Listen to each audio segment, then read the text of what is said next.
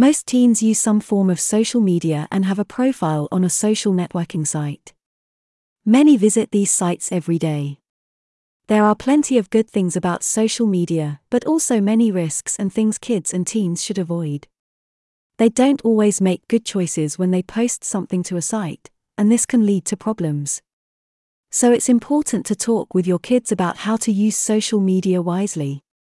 1. What's good about social media?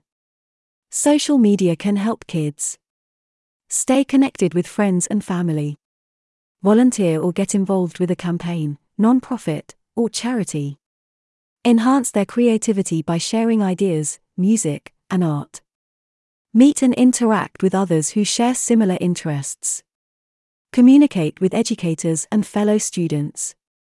2. What's bad about social media? The flip side is that social media can be a hub for things like cyberbullying and questionable activities. Without meaning to, kids can share more online than they should. Most teens post photos of themselves online or use their real names on their profiles. Reveal their birth dates and interests. Post their school name and the town where they live. This can make them easy targets for online predators and others who might mean them harm. In fact, many teens say they have been contacted online by someone they didn't know in a way that made them feel scared or uncomfortable. Received online advertising that was inappropriate for their age. Lied about their age to get access to websites. 3. Concerns and consequences. Besides problems like cyberbullying and online predators, kids also can face the possibility of a physical encounter with the wrong person. Many newer apps automatically reveal the poster's location when they're used. This can tell anyone exactly where to find the person using the app. And photos, videos, and comments made online usually can't be taken back once they're posted.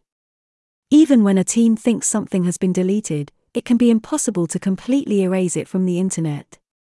Posting an inappropriate photo can damage your reputation and cause problems years later, such as when a potential employer or college admissions officer does a background check. And sending a mean-spirited text, even as a joke, can be very hurtful to someone else and even taken as a threat. Spending too much time on social media can be a downer too. Seeing how many friends others have and the pictures of them having fun can make kids feel bad about themselves or like they don't measure up to their peers. 4. What can parents do? It's important to be aware of what your kids do online. But snooping can alienate them and damage the trust you've built together.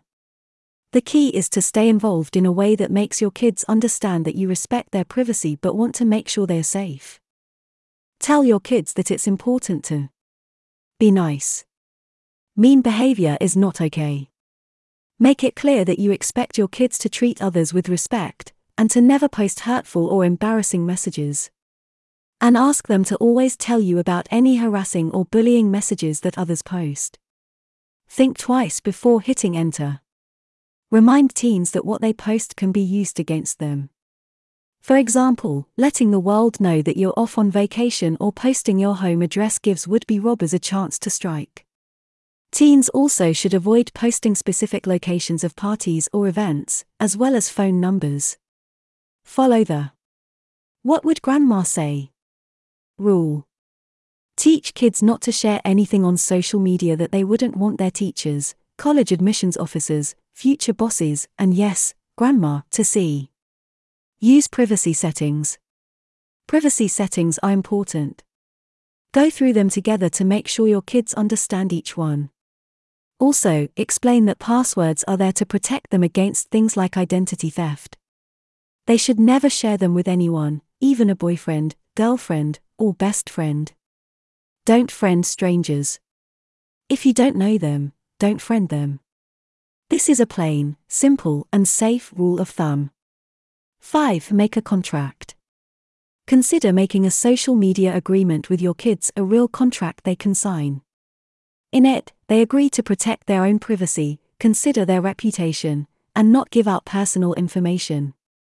They also promise not to use technology to hurt anyone else through bullying or gossip. In turn, parents agree to respect teens' privacy while making an effort to be part of the social media world. This means you can friend and observe them, but don't post embarrassing comments or rants about messy rooms.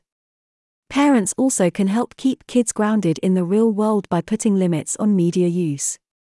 Keep computers in public areas in the house, avoid laptops and smartphones in bedrooms, and set some rules on the use of technology, such as no devices at the dinner table. And don't forget, setting a good example through your own virtual behavior can go a long way toward helping your kids use social media safely. Don't forget to subscribe so you don't miss the next recommendation on how to be a good parent. And visit umeta.store for more.